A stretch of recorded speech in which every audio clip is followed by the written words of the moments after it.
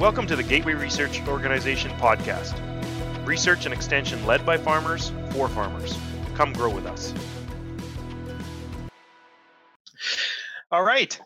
Welcome to Wednesday Night Networking. I'm really happy that everybody's here tonight. We started these up back in December because we were concerned that we're missing our networking in all the conferences and things we were doing this year. The conferences that I was attending or speaking at just seemed so impersonal. So I thought, you know what, we need just a networking night. And it has been way more popular than I ever anticipated. It's been fantastic. So I really appreciate everybody who attends these. This wouldn't be possible, though, without a couple of sponsors. The Gateway Research Organization, or GROW. Amber's representing GROW tonight, and Jay's on here as well. They can give a wave. And the Grey-Wooded Forage Association. Both of those are applied research associations that are in Alberta. They do extension, they do obviously some research and some trials and help share information out to the producers. So they're not-for-profit organizations, and I've been involved with them for over 20 years. And I believe it's a real powerful way to get information out to the producers.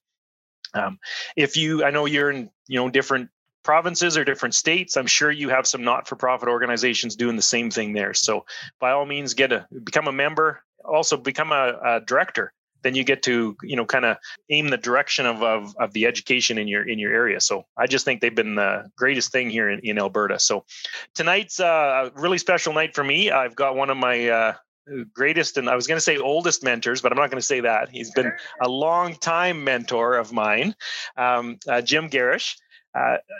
Boy, when I was just fresh out of college, just eating up this stuff on regenerative agriculture, Jim was one of my biggest mentors back then. He was a great resource and information.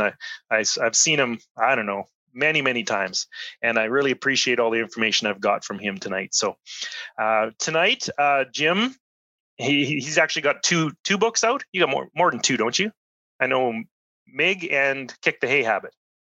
And then I did a second edition of Allen Nation's Quality Pasture. Right. You bet. So if you want to pick up one of those books, they're well worth it by all means. So we got a topic. When I asked Jim what topic he wants today, he kind of confused me, and he's keeping me confused. But his topic is time versus space. And if anybody knows Jim, we're definitely talking grazing here. So we're going to get into that tonight. I'm going to let Jim kind of introduce himself a little bit and let him introduce the topic tonight, and then we'll see where it goes. We're allowed to go off topic. If you got a question that kind of leads us off topic, that's fine.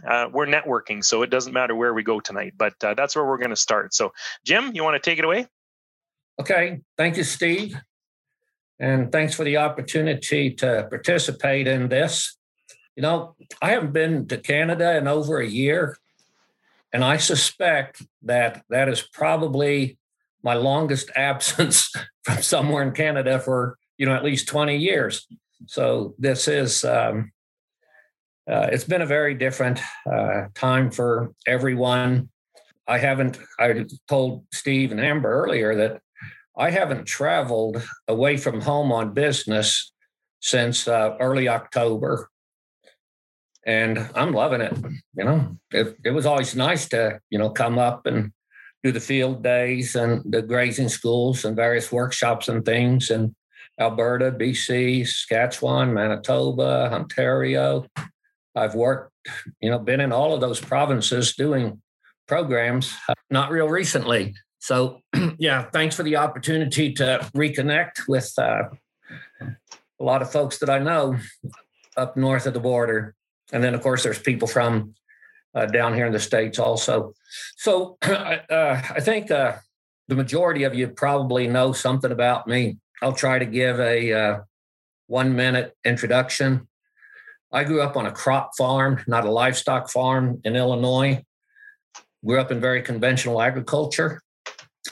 Worked for the University of Missouri for 22 years, 3 months in grazing research at their Forage Systems Research Center. The MIG book, the Management Intensive Grazing book, was written while I was at Missouri. I left there in 2003. We moved to Idaho in 2004. I should mention the whole time we were in Missouri, we had our own personal farm there, as well as having the research station. Moved to Idaho for recreational lifestyle in 2004. We're coming up April 1st will be our 17th anniversary here. By happen chance, fell into the opportunity to manage one component of a larger ranch. So we manage a primarily irrigated pasture unit up here. So I learned to work with center pivots. We do flood irrigation also. And then I write stories and do consulting. I used to do a lot of workshops and seminars, 30 to 40 a year. I have done 4 in-person speaking events in the last 12 months. So that's who I am. That's what I do. Jim also has been writing in the Stockman Grass Farmer for many, many years. I'm going to put a link to that too if anybody wants to read a little bit more about what he does. Over 20 years. Yeah, it's hard to come up with a topic every month when you've been doing it that long. But fortunately, my perspective on things has evolved over those 20 years. So I can write about some of the same topics with a different perspective. So we try to keep it a little bit fresh there. Okay, one idea that I had that wouldn't work is, when you're talking about me introducing myself, hell, we could have done like a Wikipedia, an open source introduction and seen how many off the wall, bizarre things you could have learned about me doing that, but it's probably better that we don't. So shall we proceed to the topic? Do you want to just kind of go over what you had in mind with the topic, Jim? Because I think I looked at Steve when I read that and I'm like, what does he mean by time versus space? So I would love to hear kind of what you were thinking when you came up with that topic. Okay. Now, Steve said he wasn't going to call me his oldest mentor. I did just turn 65 last month, so that gives you perspective of what my age is. So I went to college, undergraduate and graduate school in the 1970s. In grazing science in the 1970s, it was almost entirely about stocking rate.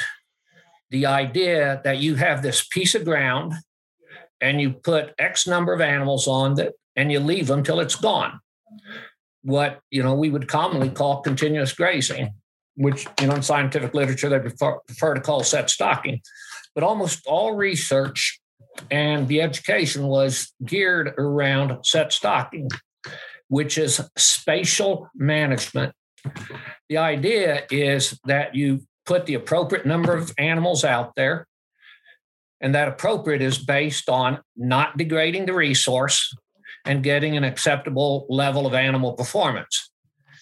Now, we all know that this space, this piece of land, does not grow the same amount of forage on every day of the year. It changes over time. All right?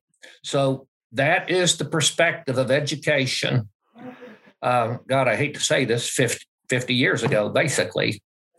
Oh, and 60 years ago, 70 years ago, but oddly not so much 80 years ago. 80 years ago, there were things like rotational grazing. I saw a publication many years later in life, a publication from the University of Minnesota for dairy pastures that was advocating daily rotation of dairy cows. Kind of what we're talking about doing on a grass-based dairy these days. So prior to, and very often we use World War II as the break point in a lot of things about agriculture.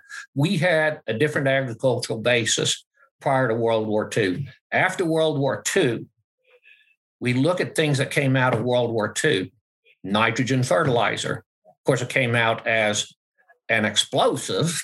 Ammonium nitrate was originally created to be an explosive, not a fertilizer. White phosphorus, Willie Pete, was a weapon synthetic fertilizer, phosphate fertilizers came out of that. And then we can get in all to the pesticides, all of those things, heavy equipment. Basically, the chemistry and the industrial technology of World War II created the agriculture that most of us, except young pups like Steve and Amber, that most of us grew up in. It was a change in the whole world. That was what conventional agriculture became. Even, we talk about farming, it's, get bigger, get out. Our famous Secretary of Agriculture, Earl Butz, in the 1970s, it was get bigger, get out.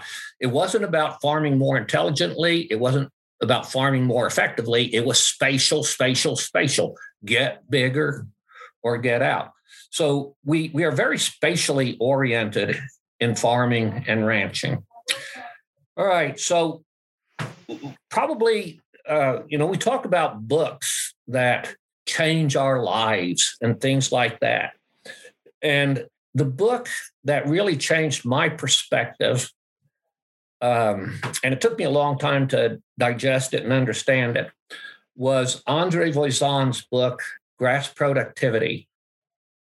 So when I was in school, no textbook that we used had the term stock density in it. No textbook that we used and no professor in any class talked about the role of time management in grazing response. It was all spatial. Andre Voisin talked about the critical element that the management of time was in grazing management. Now, a lot of people recognize something that they called the rest period. Now, we usually call that the recovery period, because you can't graze cattle on a pasture all summer, take them away when winter comes, and then go back in the spring and say you rested the pasture. Well, you did rest the pasture, but it had no recovery. Recovery has to be active growth during the active growing season. So Voisin did talk about the importance of the recovery period, but what really changed and was different, he talked about why it was so important to make the grazing period shorter. And as we make the grazing period shorter, stock density goes up. He talked about stock density. He talked about time management. And I read that book in my first couple of weeks of graduate school and said, well, this is interesting. And then got completely indoctrinated away from time management to space management. Then when I went into the research business at the University of Missouri, I started out mostly thinking in spatial terms. We have this pasture, we split it into 16 equal-sized pastures, and we rotate through them. But we really didn't think that the important part of it was the time they spent in each of those pastures. It was still having the right number of animals for that space. It was still spatially oriented. And then as the years went by, it just became increasingly apparent to me that it's when you start focusing on the management of time that your whole perspective of grazing and what you can accomplish changes. When we talk about getting, and when I first started doing, what we call MIG, there's plenty of other names around. I was telling farmers, this would be back in the late 80s, the early 90s, that, you can get a 20 to 40% increase in carrying capacity or stocking rate, if you manage in this way. And then it went to 50 to 100%. And probably our best success story working with a ranch was a 400% increase in carrying capacity because we changed management from being spatially oriented to being time oriented. That is the power of using time as your focus of management. And so that's the space and time relationship, or the space and time conflict that I'm talking about, Steve. Are you out of the dark now? I am totally with you. That's awesome. That's a huge the question that I get so many times, the contradiction between time and space. For me, I always get the question, well, how many acres do I make my paddocks? Right? They're gonna fence it off, and to me that's not even a question. To limit or to reduce overgrazing, we need to manage the time. Right, that's a huge change that I've been talking to. I learned it. Obviously, I'm a student of Jim's because I'm in the same wavelength here. Time is the most important thing when you're talking about overgrazing. It's the timing of the grazing. It's the timing of the rest. It doesn't matter how many animals. It doesn't matter how many acres each paddock is. It's more a matter of the timing on when the grazing is. Right, one producer could have. I'm just going to pick some random numbers here. They could have 16 paddocks. They could have, the same number of animals.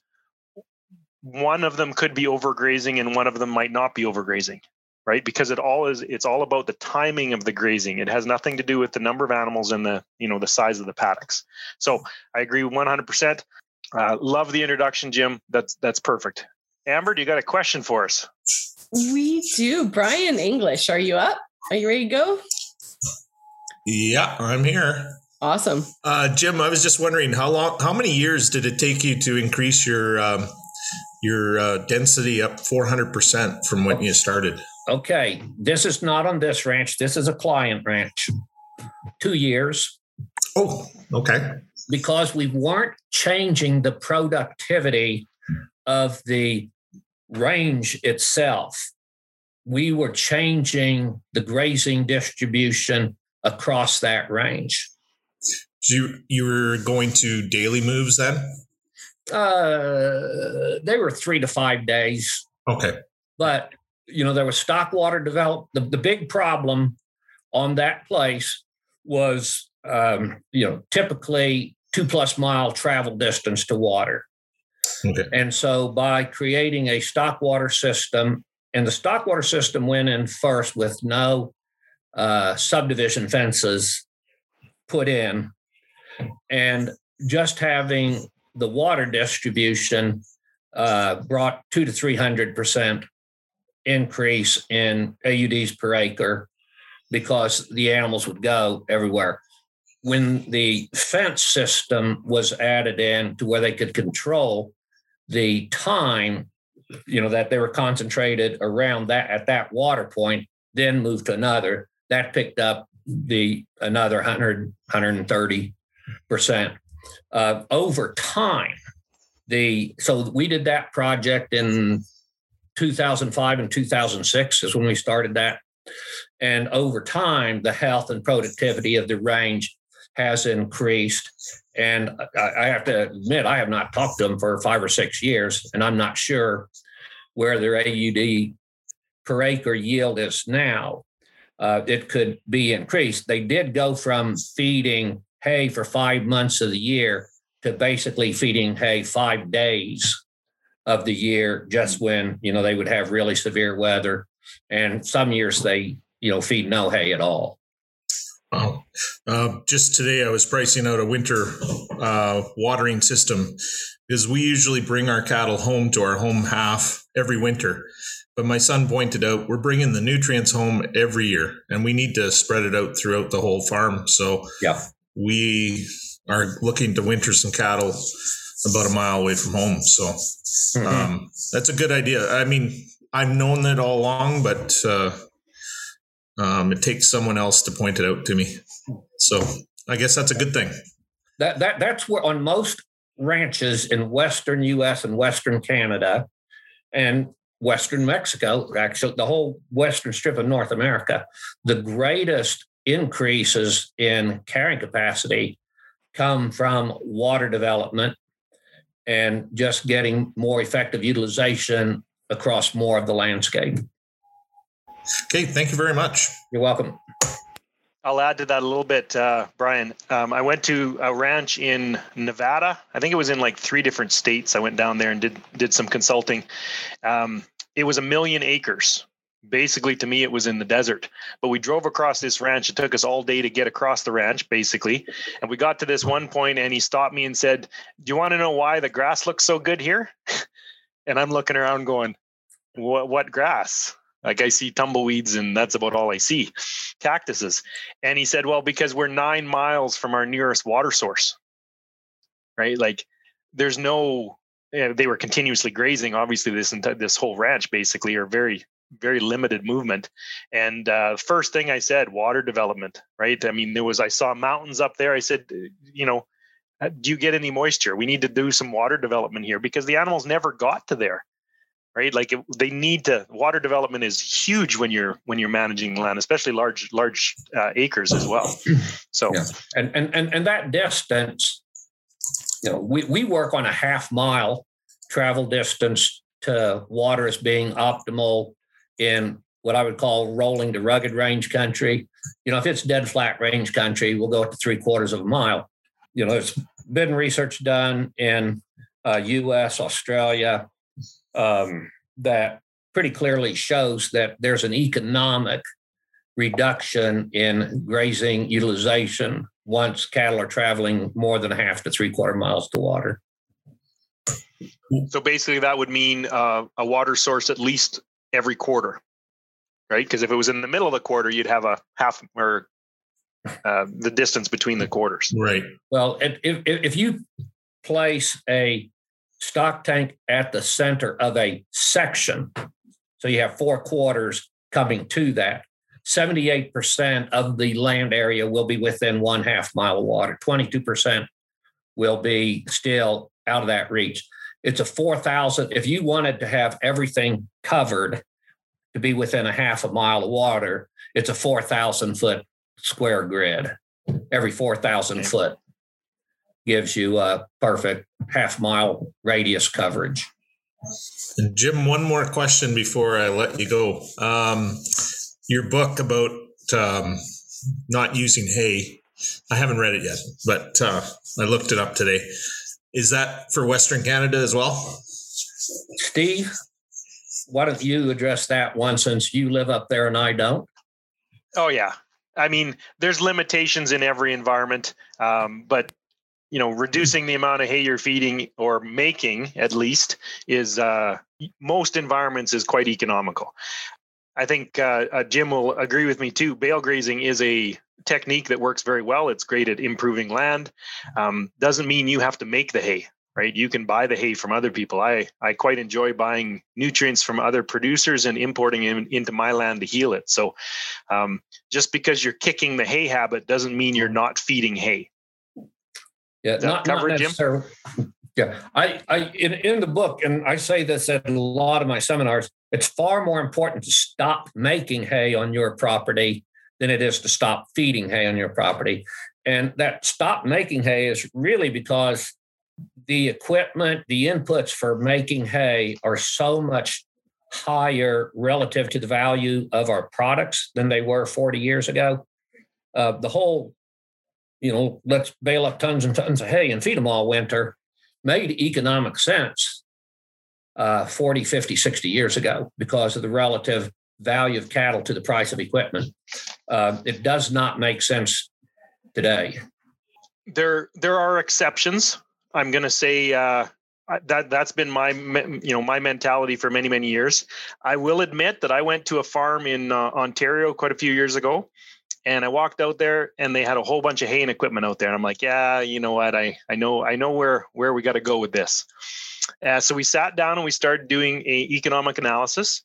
And for fun, I just said, hey, let's do your hay enterprise first. I thought I knew something. And I, right off the bat, I said, okay, well, what are your costs? How many bales are you going to make? And I got our big number going. And then I said, okay, let's work on our costs. What's the cost of twine and all the other things that you're putting into it? And then I said, what's your land rent? He's like, nothing. I'm like, okay. Typical farmer, right? He doesn't charge himself rent for his land.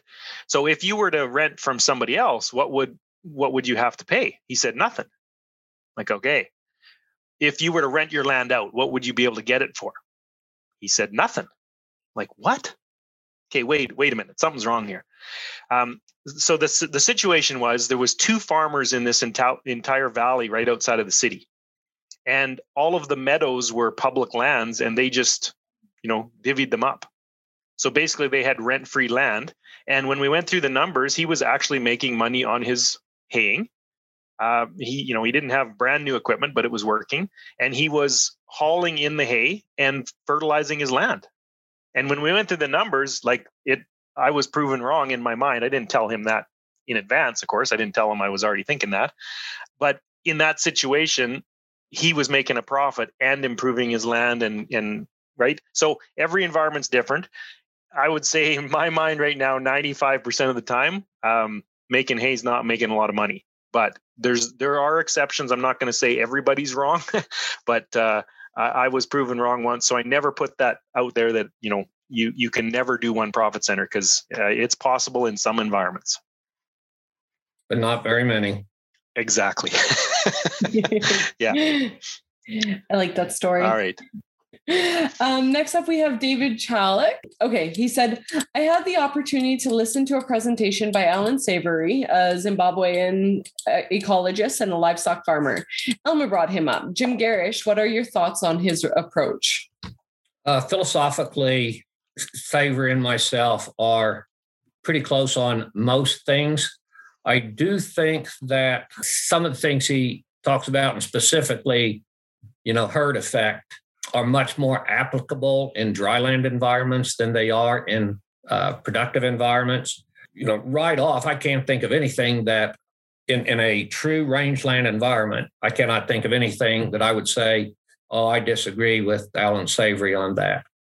I think the application of some of those principles to wetter environments is problematic. I bring it up because there are some very low rainfall areas in parts of eastern and southern Alberta, as well as Saskatchewan. And I thought it was rather remarkable, his tenet that, that very intensive grazing. And although you've already talked about nutrients, et cetera. Anyway, thank you. I could add to that a little bit. I believe that environments change, right? The principles are there. Basically the grazing concepts, that there's lots of different schools of thought. They're all pretty well, on the same wavelength. That we've got little differences. Jim's is a little bit different than Alan's. It's the same principles. We just have to adjust them for our environments and for our farms and to make them work for us. Yeah, I agree with a lot of the things that Jim says. I agree with a lot of the things that Alan says. We're all on the same team, and there's just minor tweaks between environments that we have to adjust for. I strongly, I think both of them are very applicable to their environments for sure. You bet. So I would add, I ask, so who was Alan Savory's greatest mentor when it comes to his thoughts on grazing management? I would say the book you already quoted today. Andre Voisin. Yeah, exactly. Savory is almost chapter and verse for Voisin. Yeah, it all stems from the same thought process, the same background. Yeah, which, by the way, and many of you have seen me show these slides at presentations. James Anderson basically wrote my MIG book in 1777 in Scotland. The only difference is he had to work with stone fences and we get electric fence. I myself would much rather move electric fence. Oh, yeah. Yeah, I can't see you moving stone fence. You might hurt a couple muscles there. I think that's one of the most amazing things about regenerative grazing and about the leaders in regenerative grazing is that so many actually agree with each other. Like there might be little differences in some of the ways that everybody does things, but overall, there's not a lot of debate when it comes down to exactly how to get it done. Next up, we have Clay. Clay, are you ready to go? Yeah, I'm ready. If you can hear me. Sure can. So your mic quality is really low there, Clay. I'm going to trade this piece of junk in. I guess you mentioned that you had some perspectives that evolved, and I thought it would be interesting to hear both Steve and Jim share some perspectives that have evolved or maybe some that are continuing to evolve. And then I got another question about the value of wasted hay, if you'll indulge me. we'll certainly indulge you because I saw over there on the chat the thing about the waste hay. So when we first started doing these more intensive grazing systems in Missouri in the about 1983, in research, we did almost all of our grazing cell layouts using a travel lane going to a single or maybe two water points. And in probably 1986 or 1987, I wrote my first kind of, guide sheet for MU on grazing management. And I recommended that approach on the basis of it is cheaper to take the cattle to water than to take water out to the cattle. What I learned over the next several years after that is it is much more cost effective to take water to the cattle than have cattle walking to the water. And part of that is because cattle walking to the water put a whole lot of manure into that lane. And it's mining productivity out of your pastures, depositing it in the lane. And, after I figured that out and, I wrote some other things, it always embarrassed me that I had written that. And of course, it was not a very widespread publication, and I was thankful for that and said, nobody knows I ever said that. Hell, you know what happened? 5 years ago, it showed up on the internet. And so that was a perspective that really changed and I've already alluded to it, the power of changing low livestock productivity on rangeland comes from better water distribution and getting them to use more of the landscape. So that's a huge piece of it. Another perspective that I had to change, and I did this a long time ago when I was back in the research business, is that ranching, cattle farming is a land-based business. And because it's a land-based business, we should be doing all of our assessments of productivity and profitability on a per acre basis, not a per head basis. One of the most misleading things that the universities have done and the cattle industry has done is this focus on individual animal performance. The weaning weight, the milk production per cow, the average daily gain of the stocker, not its relationship to land. And again, I remember, and this was either late 80s or early 90s. I started, at the national the professional conferences, American Society of Agronomy, American Forage and Grassland Council. I started presenting grazing study results on a per acre performance basis rather than the per head that everyone else was doing. And you talk about kicking the hornet's nest. No, but that's not the way we do it. I took a lot of derision for reporting stocker trials on, profit per acre rather than performance per head. So those are two big perspectives I can think of right now. Steve, you want to add something in from your side, and I'll see if I can think of one more.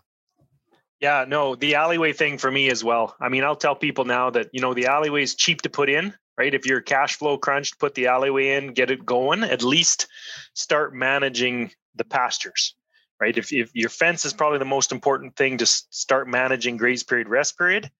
If you have to put the alleyway in, the fence is the cheapest way. But as you get some cash flow going, try and develop your water systems as soon as possible. So I agree. That was one of mine as well. The other one for me that was a big perspective change was residue. Right. I followed all the grazing concepts. I was a good graze period, good rest period. I was trying to, increase my stock density and trying to have good animal impact. And the whole time, I was a young farmer starting out, having to put food on the table and diapers on bums. I would not leave enough residue, because if I got one more day out of every paddock, right, at the end of the year, that's an extra $1,000 that's in my pocket, and I wasn't leaving enough residue. And you know what? It came clear through me, about 10 years after I got into this big time, is like, wow, accidentally left too much residue one time, and that pasture the next year just took off. So, if I could go back 20 years and tell myself one thing to do better, it's to leave more residue, cover that ground, and build that water holding capacity, build that, fix the water cycle.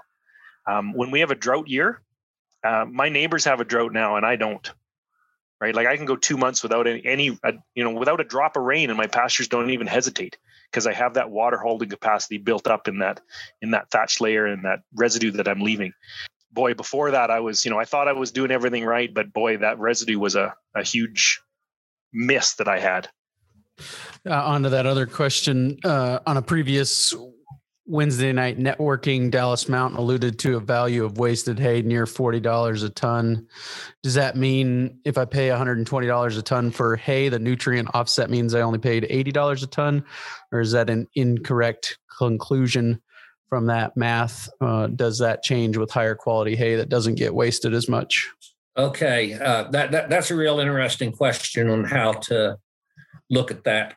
If you are not applying any fertilizer on your place and you're buying hay for $120 and you're crediting $40 of nutrient value being returned to the soil, you're not offsetting a purchase synthetic fertilizer cost by feeding that hay. So I don't think you can discount it in your budgeting that way. Now, by bringing those nutrients in, you should be increasing the long-term productivity of that land. So I think there is real value in importing hay to improve fertility, but in the way you handle it in the budget. If you're buying fertilizer and now you're eliminating buying commercial fertilizer and replacing it by feeding hay uniformly across the land, then yes, you take a credit for that nutrient content in the hay. But to me, you have to be offsetting some cost to actually claim that, I just made $40 by buying this hay and not buying or by buying this hay. I guess they're justifying, the benefit of it. Mm-hmm. Years ago, Amber's going to complain because she's heard this story more than twice. Years ago, I had a herd of cows and I was doing custom grazing because I didn't have enough cows to cover the land that I managed. And I started, understanding a gross margin analysis and started doing some numbers. And I realized that my custom grazing was making a better profit than my cows were. And I was doing things well with my cows, but they were losing money. So I decided to sell my cows and I went all into custom grazing. And then a couple of years into that, I realized that, wait a minute, I'm not bringing in all that extra feed, right, from bale grazing. My land isn't improving. I'm not getting that nutrients in because I'm just summer grazing now. So was there a value there? Was there a value to those cows that I owned that were bringing in a feed? So I remember I got a government study, went through it, and they figured out, I'm going to top of my head here from 20 years ago, so don't quote these numbers, but a ton of hay was about, every ton of hay that went through a cow, there was about $16 worth of NKP and S that came out the back end, right? Whatever, that doesn't really matter. But I worked that out and I came up with a value for every day that I'm feeding a dry cow on my land. I came up with a value of 30 cents. Okay, so let's use some easy numbers. Let's say it costs me $1.50 to feed a cow a day in the wintertime. If 30 cents of that is actually nutrients that's going back to my land, then I need to equate that. Okay, I've got to equalize that. My cows were bringing it in. It cost me $1.50, but 30 cents of it was going to my custom grazing operation as fertilizer. Or what I've learned since then is not necessarily fertilizer, but more water holding capacity. Because I'm leaving that residue out there. The big gain I get is water holding capacity. So if it cost me $1.50 to feed my cows, minus the 30 cents, was it really costing me $1.20 to feed my cows? And my custom grazing operation had to pay me 30 cents or pay the cows 30 cents because they were getting the benefit. Cash flow wise, that doesn't show up in my bank account. But when I'm looking at a cow profit center and a custom grazing profit center, that's a real number. Without the cows, I don't get that fertility and that water holding capacity. So I had to, play a number back and forth somehow on paper. And I came up with 30 cents. That was years ago, so maybe that's inflated now, but I still use that 30 cents per head per day as a value of feeding imported hay on my land. Now it's got to be imported. If you make your own hay and you're feeding it on your own land, you're, stealing from Peter to pay Paul. But if you can buy it and bring that in and put it on your land, that water holding capacity and that fertility added to your land, I believe it's worth it. So there is a value there. Now, can you actually put it, in your bank account? No, not really. Over the next 10, 15 years, yeah, I believe it will go in your bank account. I haven't heard that one too much, Steve. You can repeat it a couple more times before I start telling you that that's enough. Next up, we have the Grass Whisperer. Are you ready to go? I think so. There we go. We hear you. I guess and we can see you too. Look at that. Hey. Yeah. Hey, hi Jim. Hi Steve. So I got a question about drought. So drought's coming across the U.S. and it's in New York actually. I just saw on the news last night that half of New York is under some kind of drought stress. It's only March. So I'm wondering, as I work with other farmers in a professional capacity, is what are the top things to plan for? We haven't even started grazing yet. And then how cautious should I be in planning for something I don't know that won't go away? I'm wondering if you should not stock very heavy. You should have a lot of hay in the barn. What are the approaches? Because you guys are always used to more dry weather than we are. We're getting a wake up call. So I'm wondering what your strategies might be. Several things. One is we all know that the 7-day forecast isn't very good. The 90-day forecast can be horrible. But what does your 90-day forecast look like? On the drought monitor, you can go get the 90-day temperature, 90-day moisture forecast. If they say middle of April, it's going to start raining, I wouldn't be too concerned. If they're showing April, May, that drought continuing to encroach, then yeah, absolutely, you've got to be planning right now what you're going to do about stocking.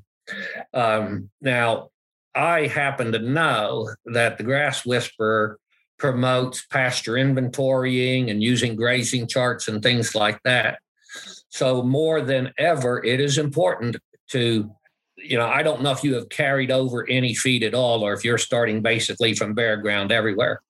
But as soon as it starts greening up, within 2 weeks, you need to start the inventory process, assessing what you have, projecting forward what your expectation is going to be. If you have a good relationship with the livestock owners that you're custom grazing for, I would hope that as soon as this is over from your easy chair where you're sitting there, probably drinking a glass of, bourbon or something, you should call them and say, hey, have you seen the weather forecast? We might be looking at only 50 to 60% of the, cattle we typically run for you. Be prepared for that. The key thing to me in a custom grazing relationship is forward communication. If the cattle owner is planning to do something different this year, by God, he better let me know sooner than the day the cattle are supposed to arrive. And by the same token, as the grazier, if I'm monitoring the drought situation and I'm really concerned that I'm looking at greatly reduced productivity, I need to let him know as soon as possible that we've got to adjust the numbers. So this year, after I listened to several of your videos, one of my goals is to get around the farm you suggested twice within 40 days. And so I still want to do that, but this dry weather and this keep being cautious, I'm wondering if that would still be a good strategy, or just keep monitoring and hold up, or should I maybe let it go a little taller before I implement that? Yeah. I've kind of modified my 20, or excuse me, twice over in 40 days to, 45, 50 days. In Missouri, with the fescue and the early growth there, we were able to do that twice around in 40 days. And that's how we subdued the fescue and transitioned those pastures from fescue dominance to being very diverse. Quite frankly, I'm not sure I have ever made it around our irrigated pastures here twice in 50 days. There's been a couple of years when I've made a first cycle in 25 days.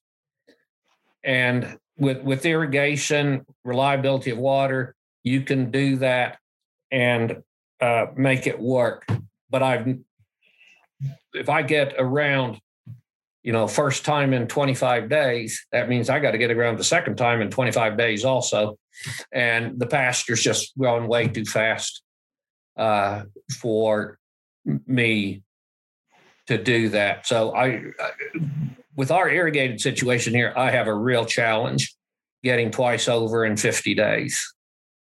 In Missouri on fescue, it was easy and it seemed a very workable strategy. So we can go back, Steve, to perspectives that have changed over the years. And that's one also. I still think in the Midwest and upper Southern United States, where it's tall fescue dominant, I'm still a strong advocate of early aggressive grazing. Kind of everywhere else, I'm backed off a little bit from it. Haven't abandoned it, but yeah, try for 50 days and it ends up being 60. Well, you've done all right. I'll add to that too, Troy. If you're planning for a drought in the year of the drought, you're too late. I've been in an area where when I moved up here, they told me it was raining all the time. And in 20 years, I've probably had what they consider, I'm going to say 12 or 13 years of drought. Right? I thought I was moving up into a wet area. And once I moved here, I brought all the drought with me. So I've been through a lot of droughts, and it took me a long time that land that I, took over and tried to heal. And then I get 3 years of drought in a row. That's really hard to heal. But once you get it going and you start planning for that drought in the good years, right? That's the key. Plan for the drought in the good years. That's when you leave the residue, you build your soil armor, you start fixing that water holding capacity. Then when the drought hits, you can graze harder. You can extend your rest period, make it longer. I can take all the green matter, right? I'll graze her right down. But if you actually look at the soil surface, it's still covered, right? We've still got, last year and the year before that's residue covering it and the thatch layer there. We don't see bare soil, but I can take all the green matter on that drought year and I do fine. I don't hurt my stand.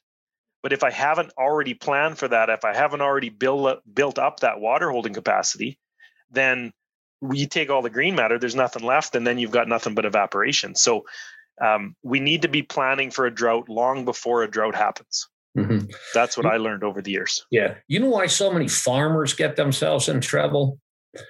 They say, we had 2 normal years of rainfall and then we've been in drought for 7 or 8 years.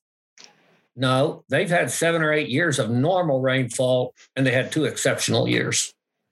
And that is that is how a lot of the homesteading on the central U.S. plains and prairies was sold. That, the rain follows the plow and it rains here all the time. Oh, you might have a year or 2 of drought here. But the reality was that it's usually 7 or 8 normal years, which is dry, and 2 very good rainfall years. and everybody pins their hopes on those, 2 years and believes that's the normal, and it is not. The tragedy of optimism. And yep. Jim, I'm sure you agree, a drought is relative. If you're in an area that gets 20 inches of rainfall on average, a drought is 15. Yes. But if you're in an area that's averaging 6 inches of rainfall, right? If you get 6 inches, that's a great year. Yes. And your species will change because of that, right? The species that grow and survive and thrive in an area that gets 6 inches of rain, that's what they're used to. That's the species that are survived there. If they get 4 inches, then that's a drought for them. Mm-hmm. But in that area where you get 20 inches, you get 15 inches, well, those species can't survive and they literally have a drought, right? So you can't compare environments to environments. Every environment can have a drought. Every environment can have a really wet year, but the species change in that. So you have to be adjustable and flexible to your environment. That's where the concepts work, because they change with the environment. Here's one of the biggest differences between living in a high rainfall productive area like Missouri compared to Idaho. In Missouri, our average annual precipitation was 38 inches. I would much rather have a year with 20% below average rainfall than a year with 20% above average rainfall, because that year that it's 20% above average, it never comes perfectly. It is, gully washers, floods, bad stuff like that. But out here in Idaho, I'll guarantee you, I'd much rather have a year with 20% above. Our normal precipitation here is 8 inches. So I'd much rather have a year with 20% above normal precipitation than a year with 20% below. So that is a big difference between productive environments and semi-arid environments. It's real easy to have too much water in the eastern half of the U.S. and Canada. Thanks, guys.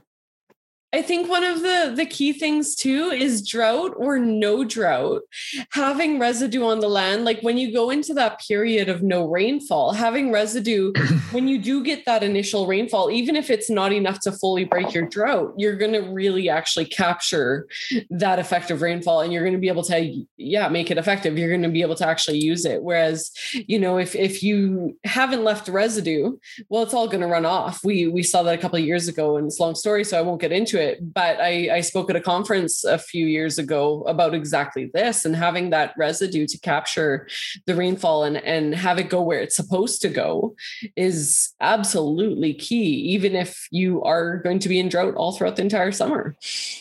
Next up, we have Graham Gilchrist. Graham, are you ready to go? I am. Jim, thanks for Hi.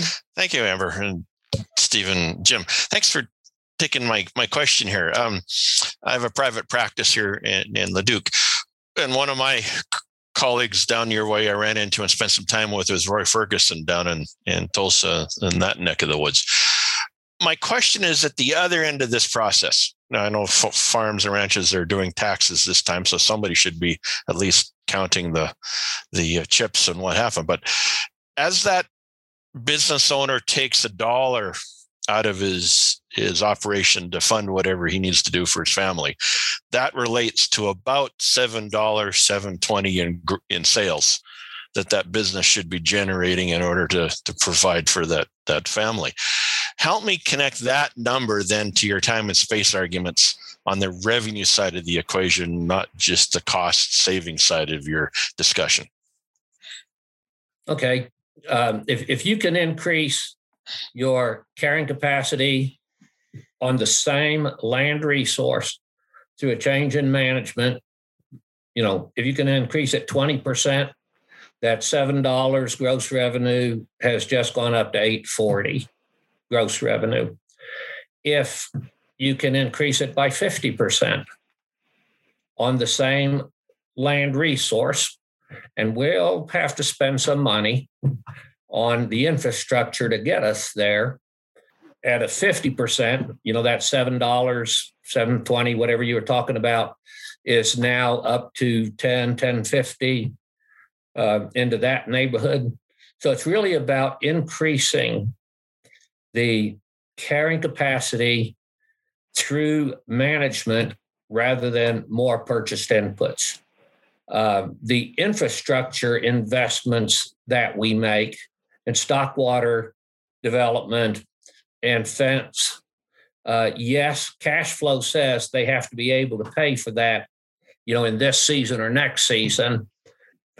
Ongoing payback from making those investments are going to be there 5 years, 10 years, 20 years down the road.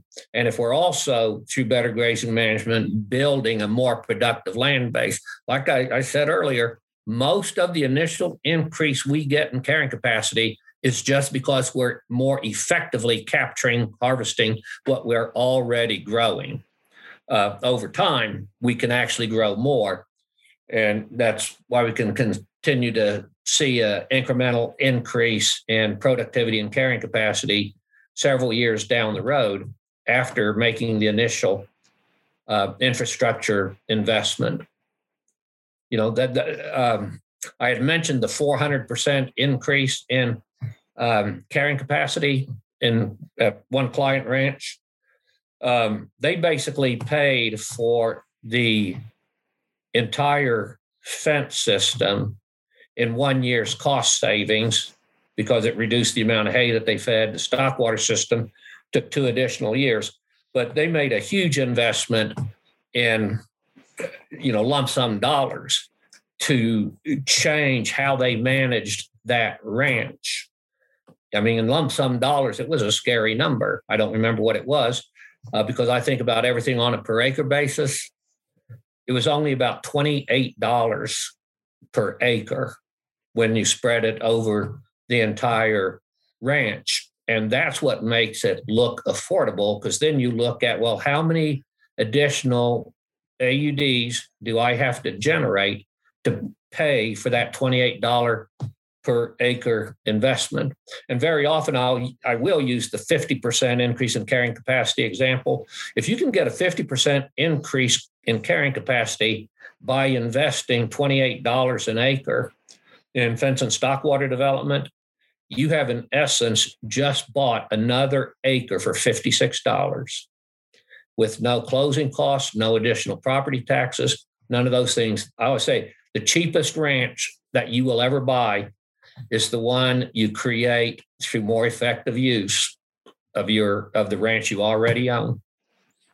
So if I can paraphrase what you're saying, then you've got, if you can increase that capacity, you should be easier to get at the $7.20 or the $7.20 because that you need that to take it out of your family, and easier to handle the debt you've got against the land and cows, easier to handle your current liabilities, and so on and so forth. Correct. You know what? We start everything with a gross margin analysis. And I always tell people another way to look at gross margin is return to overheads. So as you increase your gross margin, and we look at gross margin per AUD harvested, if you can increase your gross margin per AUD harvested, you are, for every AUD, you have more money left over, to pay against overheads. And, that is a huge burden on many ranches, is they simply don't carry enough stock. They don't produce enough AUDs per acre to pay for the overheads of that ranch. Thank you. You're welcome. I'll add to that a little bit, Jim. I'm going to sidetrack that a little bit. There was a study done by Darren Qualman. He's a researcher out of Saskatchewan, and he took the net farm income across all the Canadian farmers. He did it for like 92 years. I can share that on my Facebook page tomorrow if anybody wants to see it. But basically, what he came up with is that the farmers across Canada over the last 92 years. Now, I think he ended the study in 2018 or something like that. From in the chart, it's a very powerful graph if you see it. From 1985 to 2007, 0% of the gross, or gross farm income went to the farmers. ag business took 100% of the gross farm income. So across the board, farmers made nothing. All of their income came from selling assets, from off-farm income, from unpaid labor, burning up inheritance. And if you took it right to the end of since 2007, the farmers made a little bit. Without seeing the graph, it's kind of hard to explain, but from 1985 to 2017 or 18, whenever they ended that study, the Canadian farmer made 2% of the net return from farming. Ag business took 98%. So when you start looking at grazing and what Jim's talking about here, looking at a gross margin and trying to get more of that dollar back, right? We're not spending so much on fertilizer and chemicals and equipment, and right, we start to actually make a margin on our farm. That's more important than, the gross product on your farm. That study blew me away when I first saw it. Dr. Darren Qualman out of Saskatchewan. It's a fantastic piece of research. Definitely kind of opens your eyes about, okay, how do we develop a system that we don't need all these inputs? And that's, that's where Jim's talking about it, developing a gross margin on your farm, on your operation. That's where we start to make better returns on our operation. Yeah, there's very similar studies done in the U.S. Showing the actual dollar return, percent return to the farmers is tiny compared to what agribusiness takes. Awesome. Amber? Yeah. Next up, we have Laura Smith. Laura, are you ready to go? I'm using my wife's account. Oh, okay. Hi. Hi, Laura. Rand. I don't identify as Laura. Not today. My question is, I'm trying to wrap my head around. We send all our cattle away primarily in the summer, and if the landlord says it's going to hold 30 head, Lord willing, you better show up with 30 head. So the only way I can stockpile is at home. And so I stockpiled essentially the whole home quarter on the second graze. And I'm trying to establish, how do I figure out a value compared to my winter feeding? So in this example, I would come home November 1st, either the home quarter's burnt off or I start feeding. The difference is probably 80 cents a day. But at the same time, I make a good margin on units. I would be able to graze more units had I pushed the home quarter further. So I guess where does the graph meet? Okay, but all of those added units that you could carry because you pushed the home quarter harder, you have to feed down stored feed, correct? And you're saying that's what takes 80 cents more per day? Correct. Yeah. So once I brought the whole herd home, I was only able to graze another, in this example, on the ground that we grazed on, another 2 weeks. So the whole herd at that time was 120 mama cows and pairs for 2 weeks. I would have been able to hold quite a few more pairs through the summer had I grazed the whole home quarter. So I saved money by not having to feed for 2 weeks, but I missed the profit on the margin, on the gross margin on the cow-calf pair. I think I said that right.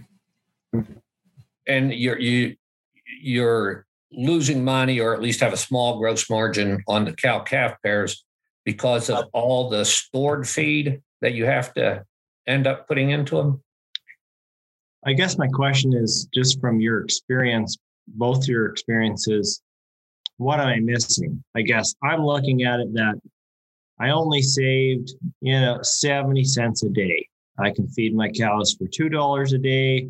I can graze them for about $1.20. And so to say, what am I missing in this? Because when I look at it, I just want to push the home quarter harder. But I believe I'm missing something in not having a bigger stored feed at home.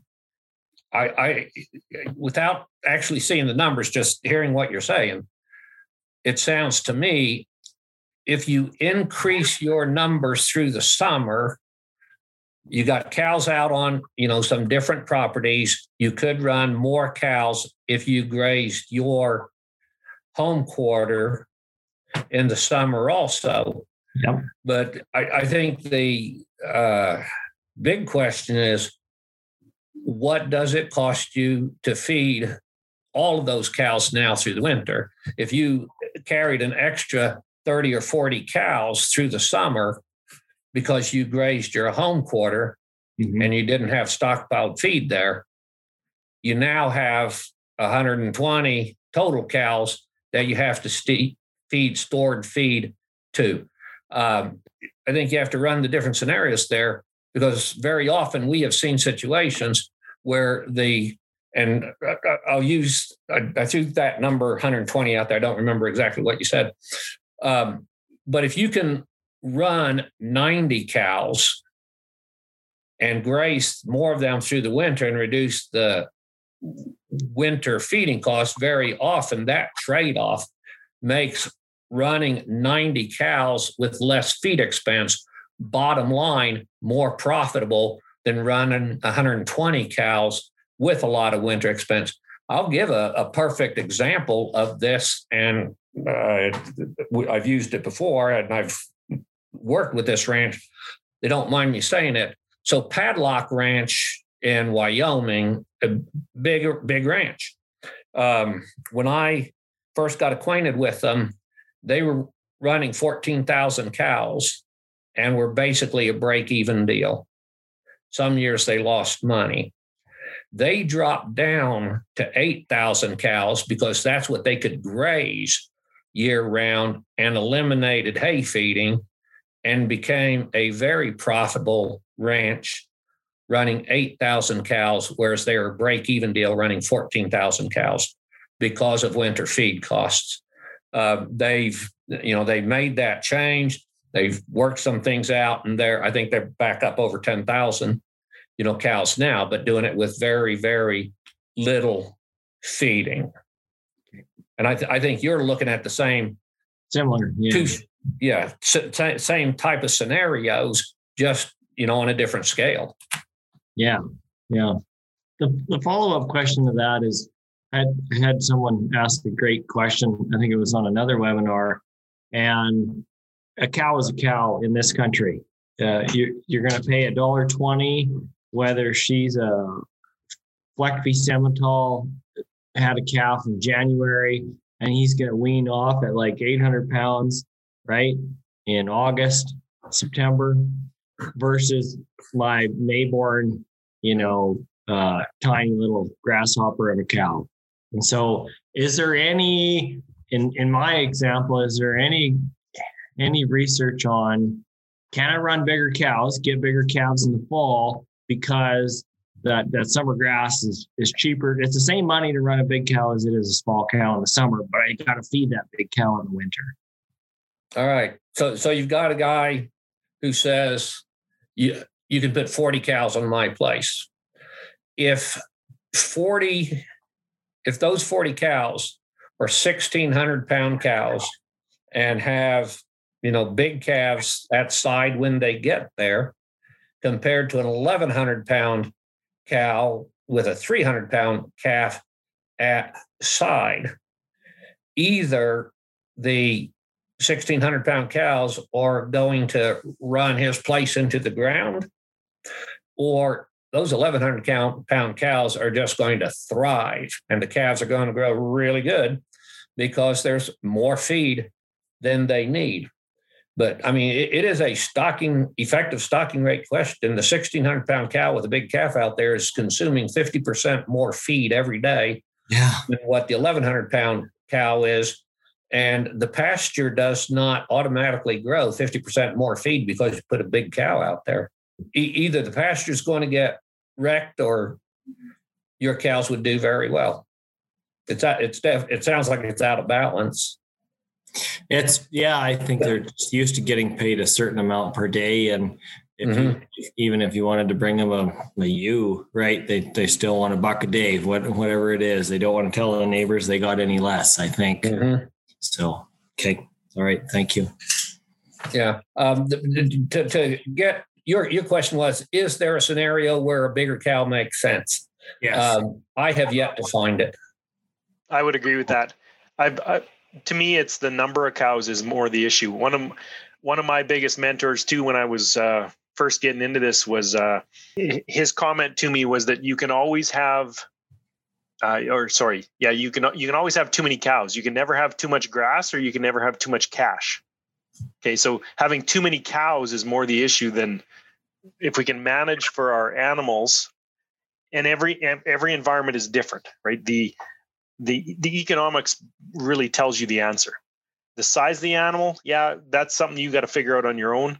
A lot of times it's having too many animals. Jim already talked about I had a similar situation where I went to a farm. They were running 2,000 cows. They were at a loss. They were losing money. They dropped down to running 700 cows and then stopped feeding hay. But they utilized their lowland in the winter. They had like 3,000 acres of lowland. Instead of trying to graze that in the summertime, they saved it to the winter and then supplemented on it. So they dropped from 2,000 cows to 700 cows, and all of a sudden they were profitable, right? So it's not necessarily, the number of cows you're running, right? Just because you're bigger doesn't mean you're making more money. Sometimes by dropping the number of cows, you can actually make more money because you're more profitable on a per cow basis. And that comes down to your gross margin analysis, like Jim said. We've got to make sure our profit centers are making a good margin. It's not the gross revenue that is important. It's not how low your costs can get. It's the difference between them. That's the margin. Great answers, guys. Next up, we have Gord Kozrowski. I probably said your name wrong. I'm sorry, Gord. No, that's good. Okay, good. Yeah, hi. I'm in Southwest Saskatchewan, and I love maps. And I've been playing with the online pasture management programs like On Pasture and Maya Grazing, and I just wondered if you liked them or if you had a favorite. Okay. I have to say Maya Grazing, because our company does market Maya Grazing. There was, again, 20 years ago, one of those things I thought I would do is develop, the whole pasture record keeping software system. And I never got around to it. So I've been looking for a long time for a program that would do the things that I wanted a record program to do. And I looked at Pasture Map 3 or 4 years ago. There were too many things that, a number that I wanted to get out of it that it wasn't giving me. And Maya Grazing came across my desk and pretty well did what I wanted it to do. So we got involved with Maya Grazing. This will be embarrassing for me to say. I've got our place mapped out and everything there, but I've been doing pasture inventories, grazing wedges, grazing projections, all through spreadsheet programs that I've developed over the years. I know how that works. And I have the same excuse that everybody uses for everything. I'm a really busy guy. And so I am not at this moment actually using Maya Grazing in my planning, because it's been easier for me to just stick with the tools that I know how to use and they're already in place. But when the cattle come back up here this spring, it is my intention. Yes, it is my intention that I will start with Maya Grazing, keeping my daily records and moves and everything in Maya Grazing this year. Right. Yeah. The main difference I noticed was, I think On Pasture, you could put in the gates, which seemed to be a good idea if you're sharing it with people on your ranch. You can put in the gates. I'm not familiar enough with the detail of it to know exactly what you mean. I don't think Maya Grazing lets you spot the gates on the map. Maybe it does, maybe not. Oh, I think you can, but it might not have the same function between the two programs. I mean, anything that you can do in Google Earth, you can do in Maya grazing. Oh, that's good. That was my main question, and I won't take up more time. Hey. What? Since I am in the business of grazing products, something new that we've just started handling, and some of you have probably seen the videos, and maybe there's someone who's used it as an alternative to the bat latch, for doing multiple moves per day. We have a polywire lifter from Penagro in Argentina. And so rather than a gate opening and, the spring just springing back, it elevates the polywire like a classic lift gate. And it's got an audible, that goes off when that happens so that the cattle get trained to it. And then they go under the polywire. That's another, because we've just got this and I don't have cattle here now. I obviously haven't used it personally yet, but man, it looks slick. And so I'm going to do some moves with that this spring when we get cattle up here. Yeah. So go to our website, check out the Penagro polywire lifter. Awesome. Thanks. Amber, you got another one?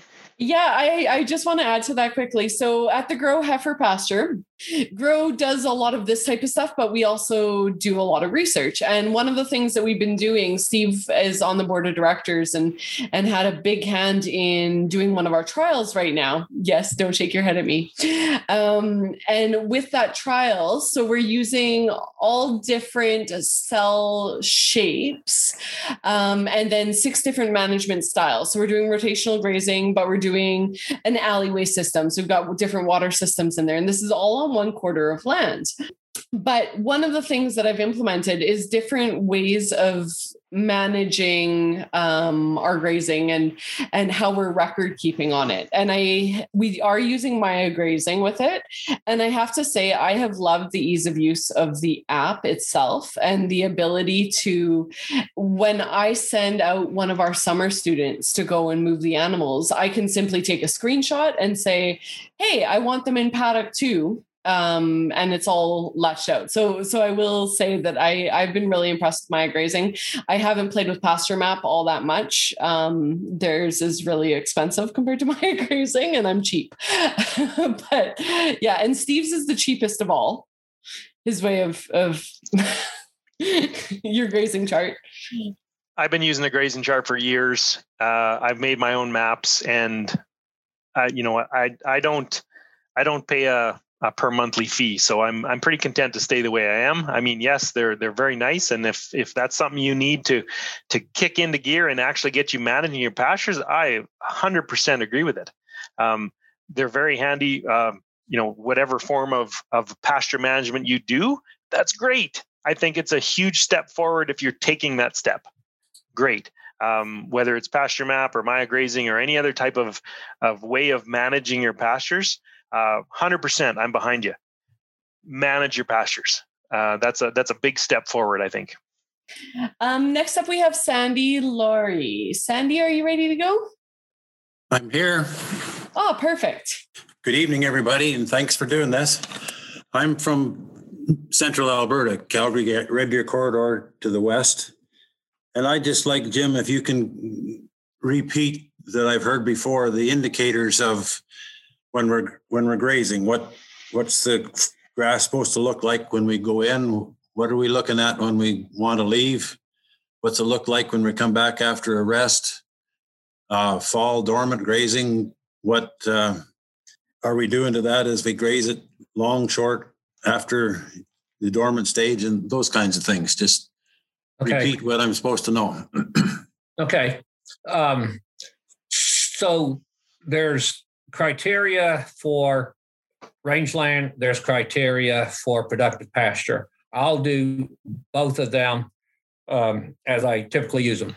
So ideally, what we're looking at on rangeland is 3 emerged leaves on a grass tiller as being the growth stage at which it is safe to graze. Now, we're going to prefer there be 4 or 5, but the cattle have to be eating something somewhere. And so 3-leaf stage is basically when the plant has what we would call a positive carbohydrate balance, meaning there's enough active photosynthesis to support the new growth and be storing carbohydrates. At fewer than 3 leaves, typically, the plant is still using some of that stored energy to support growth. So 3-leaf stage is where we would begin grazing in a rangeland setting. Now, our range growing season here, where we're at 6,000 foot elevation, it literally can frost almost any night of the year. So our range growing season, depending on elevation, is a maximum of about 60 to 65 days. And at higher elevation, it's just 40 days. So most of what we end up grazing is in phase 3. It will be a seed head on the plants. Some of these range species, 3 leaves is the most they're going to produce in a year. Others will have, 4 or 5. But our starting point there is leaving or starting with 3 leaves. Leaving that field, we want tillers to have a residual bit of leaf on it. If it is bitten right down the stem and there is no leaf axil, left on that plant, preferably we'd like to see a couple of leaf axils left on there. That's how we want to leave it, not bitten off just to a stem. That makes sense? Yes. That sounds good. Keep going. Okay. In a productive environment, so we got these center pivots out here. If we wait for 3-leaf stage before we graze anything out here, that pretty well guarantees, with this idea of getting around twice in 50 days, we're going to be heading out before we get through the first cycle. So we actually begin grazing at about 2.5 leaf stage, but we move every day here. So we take a bite and we're off of it. And the paddocks that get grazed first, that are, bitten at less than 3-leaf stage, we will give them a longer recovery. Grazing, I love grazing the pivots. Now, some people think that it's just a clockwork. You just start grazing in one point and you just go in a circle. That's not the way it is at all, for several reasons. One of which is the pastures, the paddock, the strip that was grazed earliest in the season, bitten when it was not at a carbohydrate positive level, that's going to take longer to recover. So something that maybe was grazed a week to 10 days later will actually be ready to graze before that one is. And so we will jump over some of those early grazed ones to allow them more days of recovery to make sure that they get clear out to, 4 or 5 leaves there. And then people say, well, how long does it need to rest? It isn't a matter of days. I talked about how important time was, but recovery is not a matter of days. It's physiologically, what is the plant doing? And I generally tell people that the recovery period needs to allow 3 new leaves to emerge after the grazing event. And if you delay the second grazing until you have 3 emerged leaves out there, you will not be stressing the carbohydrate status on that plant. And same thing, we don't necessarily have to have a full pointed leaf left in the residual, but we want to see stems with leaf axils, left behind. So there could be, there's bit off half the leaf, but there's still the base part of the leaf is there. Yes. Yep. Okay. Good. What about fall dormant grazing? Okay. All right. Now I have to talk about the difference between sod-forming grasses and bunch grasses. When we talk about carbohydrate storage organs, in a sod-forming grass, we have the underground rhizomes, and that's carbohydrate storage. And then shoots can come off of that wherever there's a bud along that rhizome. So there's a lot of stored energy below ground in a sod-forming grass. Smooth brown grass, western wheatgrass, Kentucky bluegrass, things like that. We get into bunch grasses, blue bunch wheatgrass, timothy, meadow brown. The storage carbohydrates are more in the stem bases. It's actually above ground. Yes, there is storage below ground, but there's a lot of stored energy in that stem base. In a grass like meadow brome, that goes 2 to 3 inches up in there. A grass like big blue stem, tallgrass prairie, it might be 6-8 inches of stored carbohydrates above ground there. And so this is where it becomes important to understand the species in your pasture and what you want to, favor. And so we want to leave, if we're favoring bunch grasses, we need to leave enough stubble behind, enough residual behind that they haven't bitten into that stored carbohydrates. So even in the wintertime, if you can leave, 3 or 4 inches residual out there, that is a good thing. Now, I know there's plenty of drier environments where the total height of the grass is only 5 or 6 inches. And just by the nature of grazing, it's probably going to end up at 2 inches. And if that's the nature of your environment, you want to end up with that 2 inches there. Basically, what the animal takes off in a single bite. You don't want them going back and biting another inch off of that stored carbohydrate and putting your total residual down to just 1 inch. I think it's a real good guideline. You look at what a cow takes off in the first bite, and that's really what you should leave behind. Thank you. Thank you. Awesome, Jim. I love that. I'm not even going to add to that. Jim, we are out of time.